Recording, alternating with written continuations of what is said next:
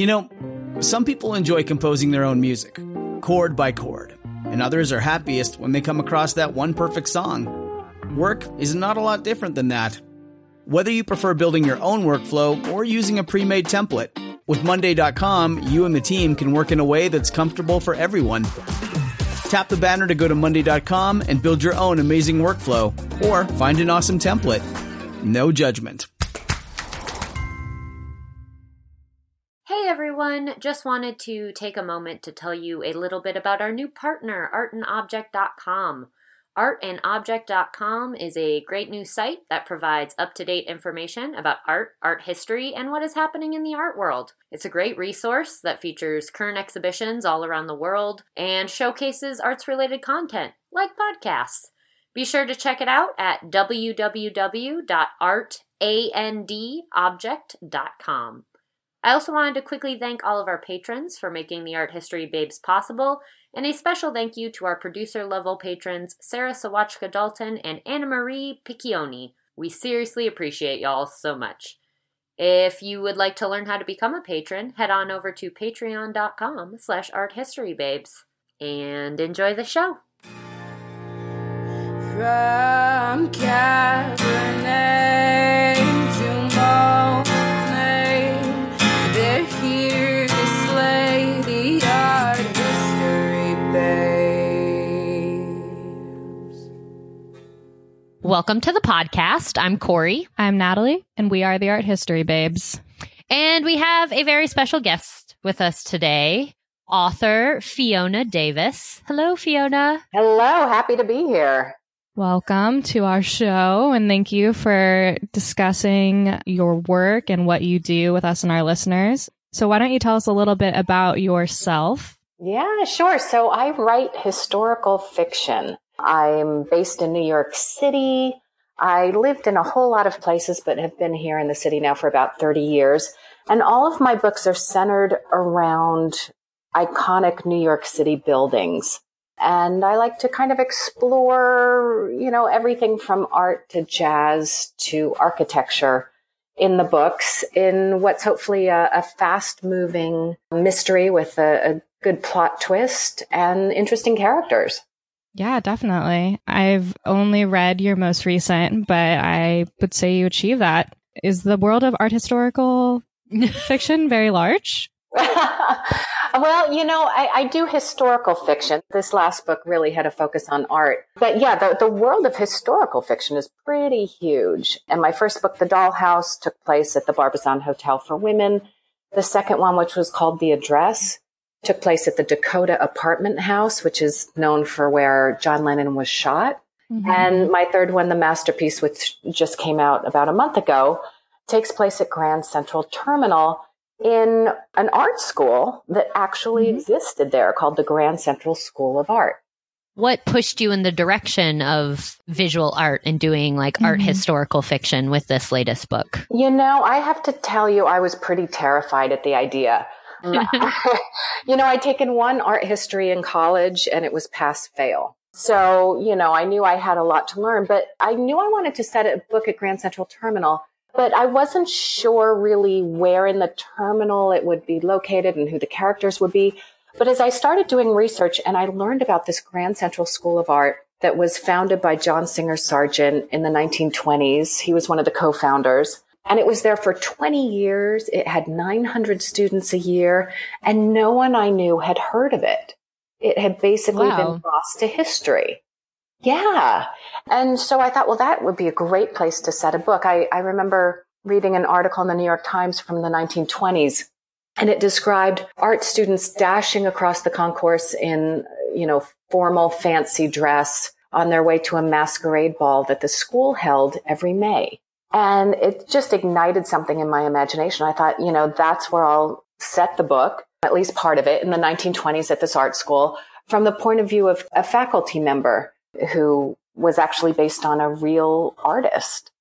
And as I started diving in and getting deeper and deeper and feeling more concerned that I didn't know enough, I couldn't help myself. I was just entranced with this world and what I learned about illustrators versus fine artists and kind of what was going on in the art world in the 20s, right before the Depression hit. And so I just kept on reading. I read bios of Lee Krasner, of Arshil Gorky, anyone I could find who was part of the New York art scene that would provide me with these real details. You know, what kind of brushes did they use? What kind of paints did they use? And that gave me the confidence. At a certain point, I thought, okay, yes, I've got this under me and I can start writing a plot.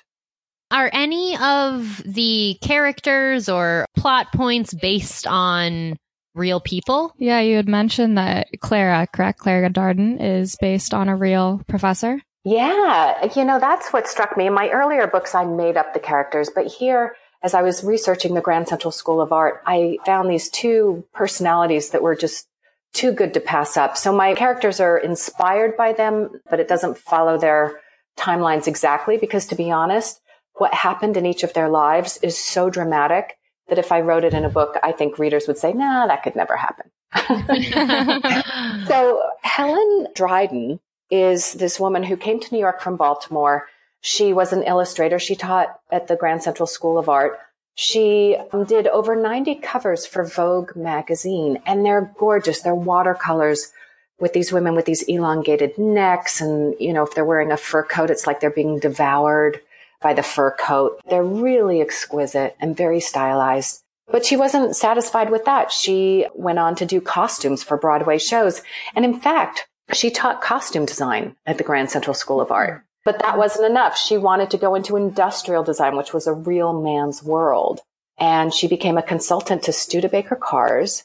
And she went to the factories and climbed over the cars and underneath them. And she said to the executives, look, you know, the modern woman of the 1920s doesn't want all this fancy stuff. Do a really streamlined Art Deco approach that's elegant. And they did that. And it was a huge hit, to the point that the ads for Studebaker cars in the 1920s would show the car, and then above it in huge letters it would say, "Interiors styled by Helen Dryden." I mean, she was huge. And in the 1930s, she was named the highest paid female artist in America. And then she just disappears, which I was shocked at. And she shows up in an article in the New York Times in the 50s of this woman living in this welfare hotel. And she's surrounded by stacks of yellowed magazines from when she used to work. And she says she had this great personal tragedy and could no longer work. And she ends up in a mental institution and died in the 1970s. That's super tragic. Yeah, so there's this incredible woman who did so much and accomplished so much, who's been basically lost to history. Yeah, that's very sad. And she mirrors a lot of the female artists that we talk about, as so far as the breadth of what they'll do in the art world and in the world of making. And you also kind of touched on earlier this idea of the fine arts versus illustration. And we talk about that too, kind of what people will define as fine arts versus lower arts or more craft arts. And we don't really buy into it here, but what were your thoughts on that? Because I feel like you did address it really well in the book.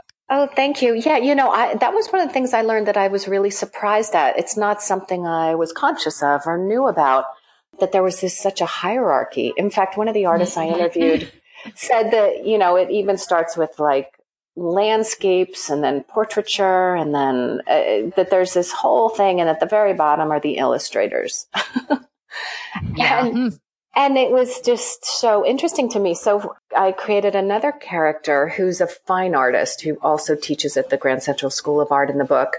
And, you know, it's a real clash of ideas as to what's commercial art and what's legitimate art. And that was really fun to explore. I found that just fascinating. I find that if I'm surprised by something like the Grand Central School of Art existed, then usually my readers will be too. So I use that as my guide. And that hierarchy of artists, again, I thought, oh, that's great. Got to put that in there.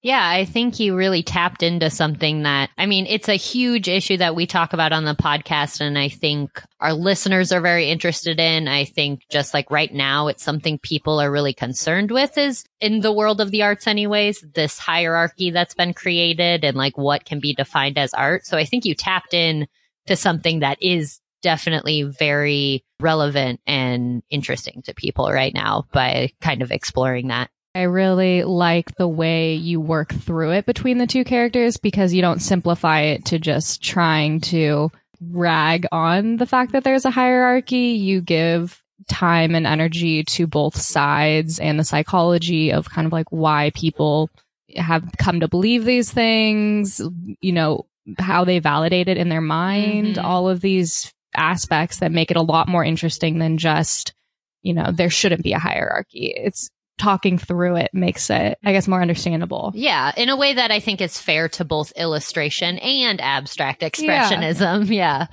Right, exactly. And then on top of that, you layer in the gender issues. And then you have so much going on. If you have a female illustrator and a male fine artist, you know, there's a whole lot to play with. It was just fascinating to read, you know, how women were really pushed aside often. And Helen Dryden was the first female faculty member at the Grand Central School of Art. You know, the way that she pioneered so much and yet is forgotten, I find just so aggravating.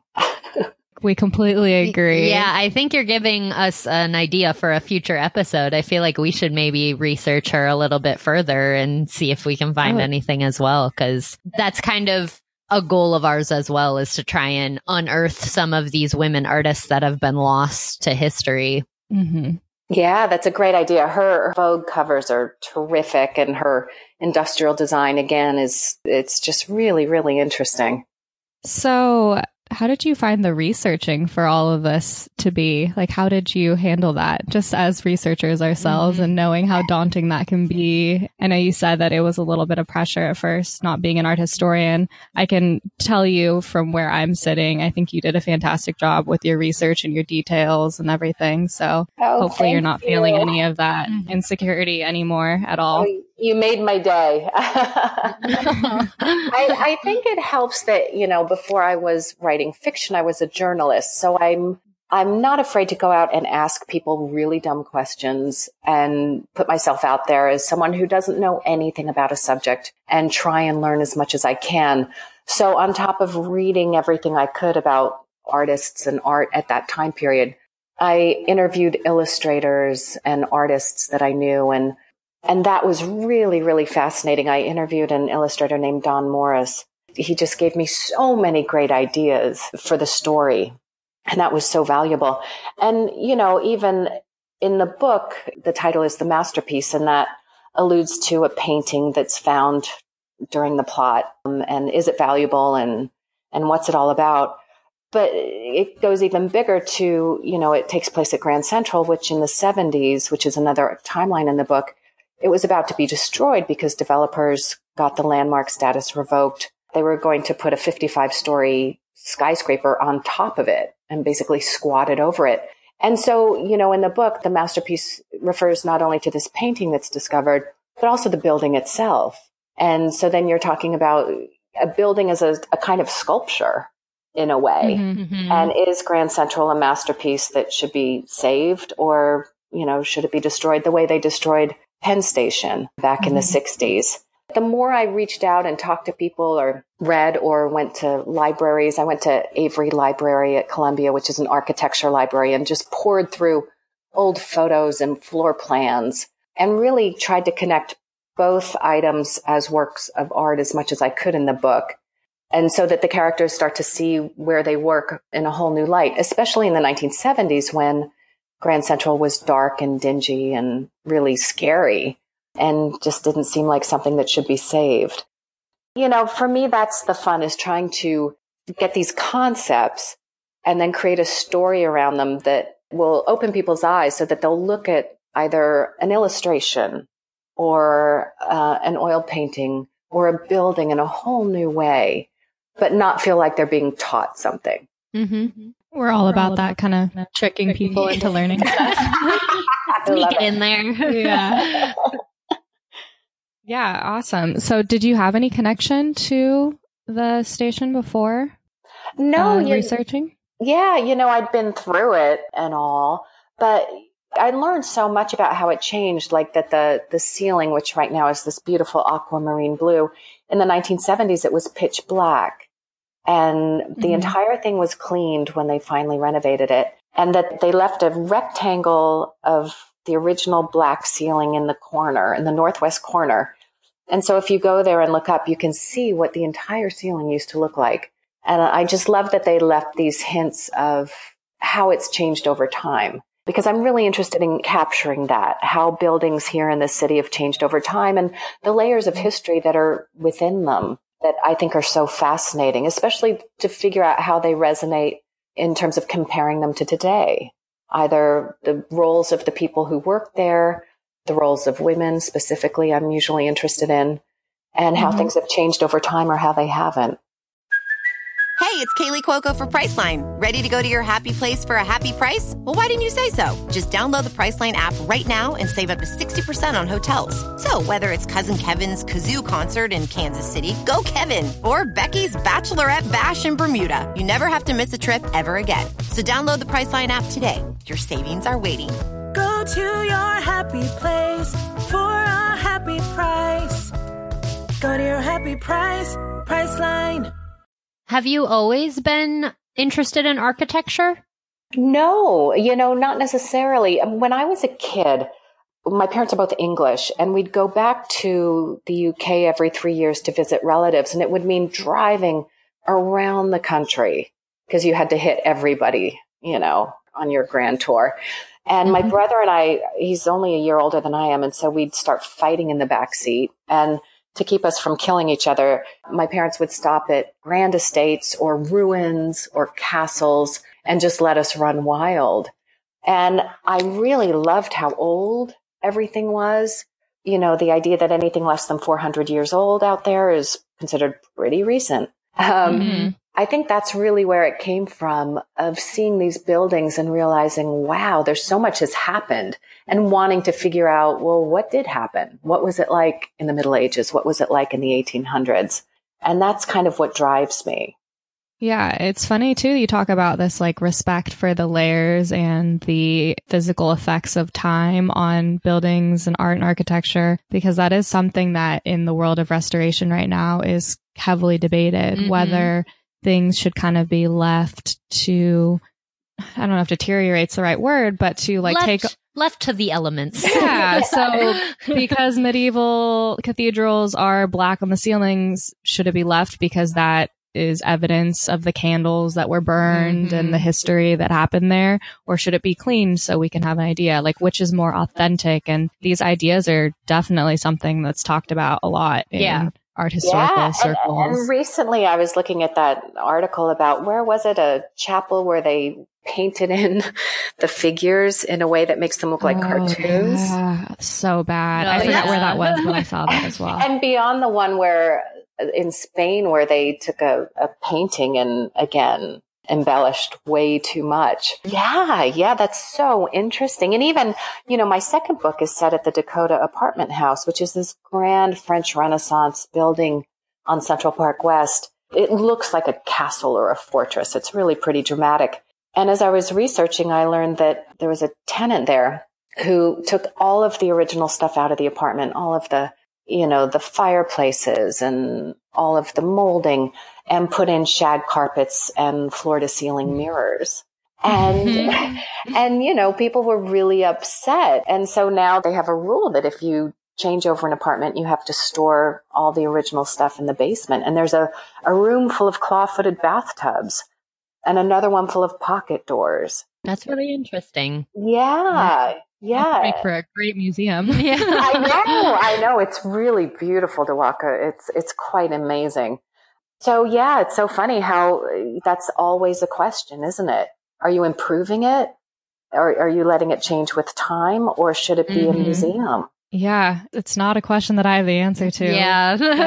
I like the idea at Grand Central of the corner of the ceiling. I think that's a really cute little memento mori. Yeah, that's like a nice way to kind of, meet in the middle, I guess, a compromise. Like to kind of hold on to the history and everything that the space has been through, but still be able to renovate it. Mm-hmm. Yeah, that's what I thought as well. I agree.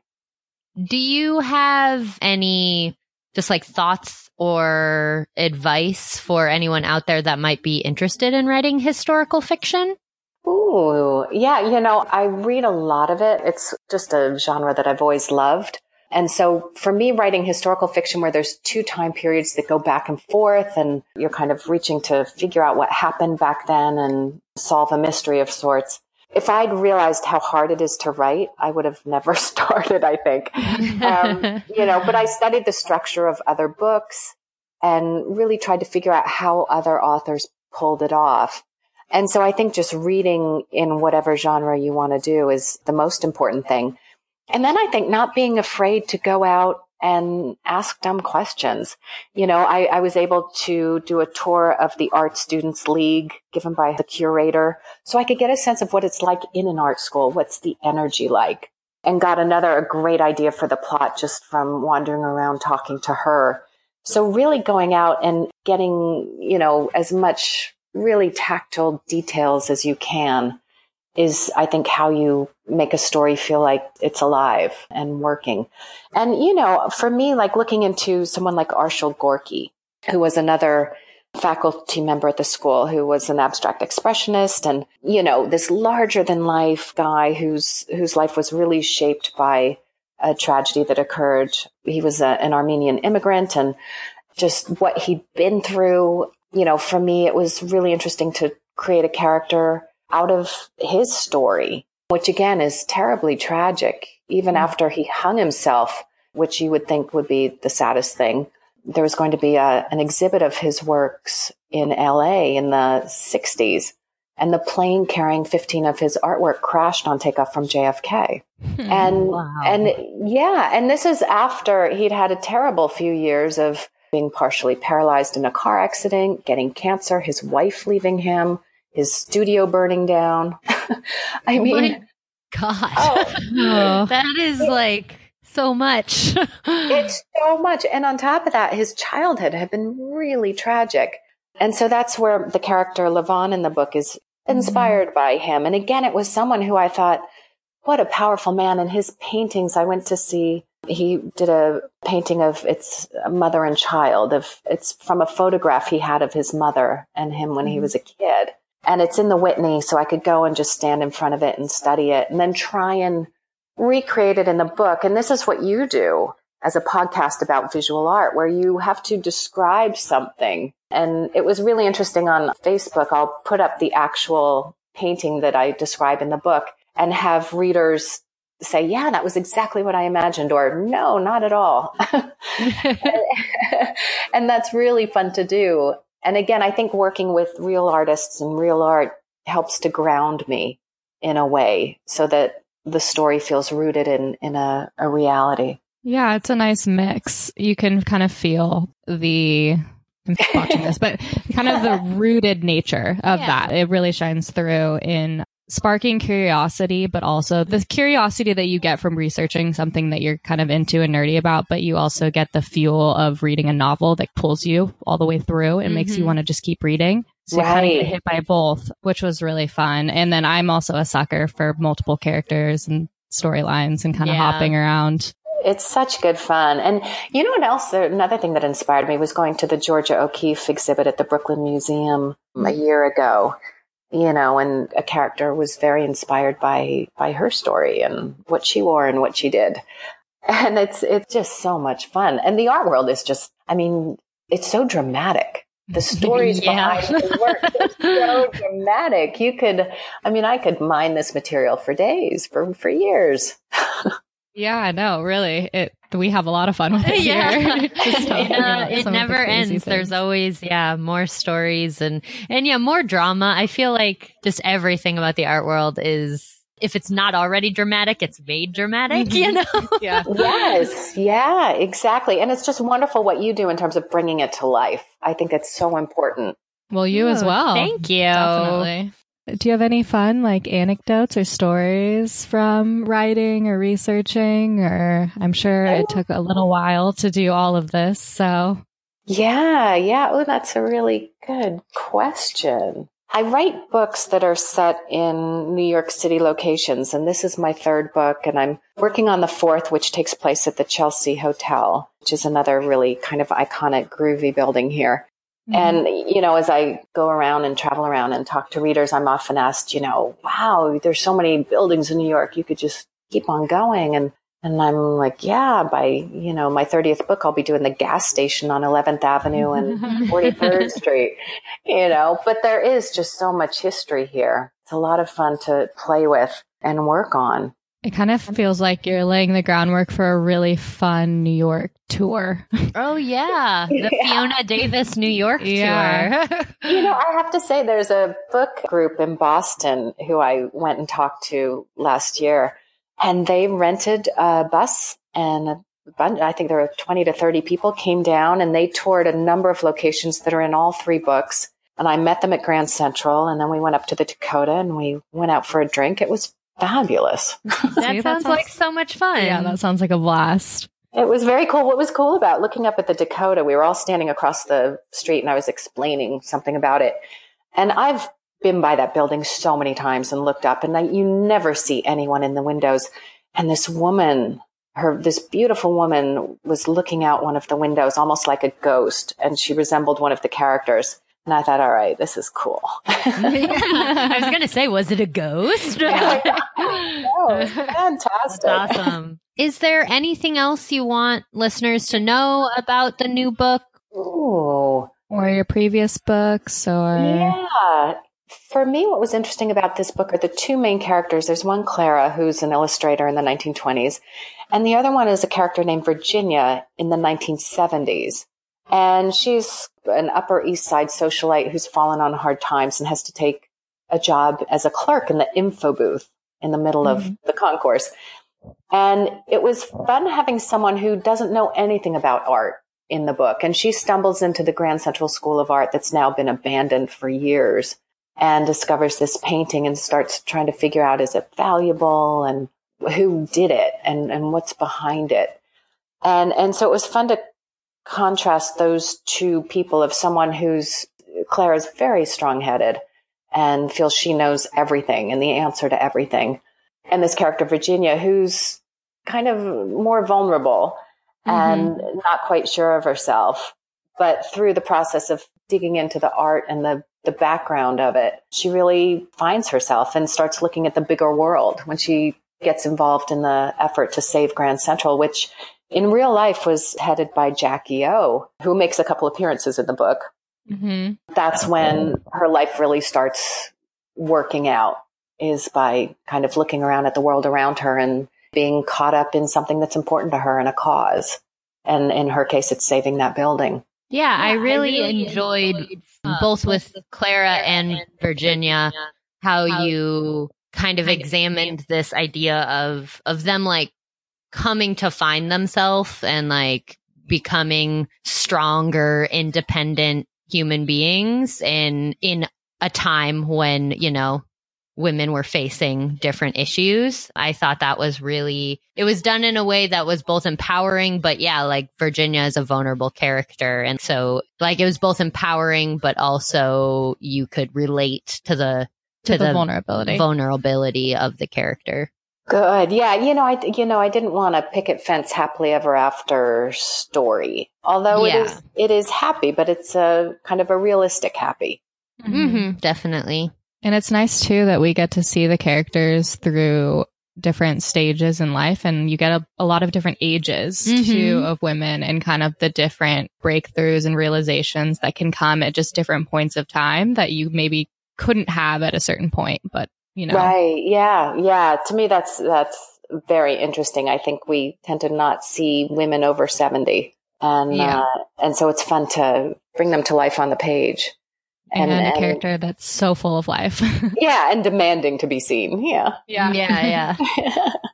there anything, it doesn't even have to be art related. Yeah. Is there anything else about like your life or your work that inspired the book or played into it? I came to New York City as an actress, and I worked for about 10 years doing Broadway and off Broadway and regional theater and that kind of thing. And it was so much fun. But then I realized, as you get older as an ingenue, you stop working. And so I ended up going to Columbia Journalism School. And that's really, that year I spent there getting my master's was really eye-opening in terms of how much I learned about finding a story and what's important in a story. And, how do you create a narrative out of real life? And so from there, I went off and worked for a theater magazine and did a lot of freelance writing.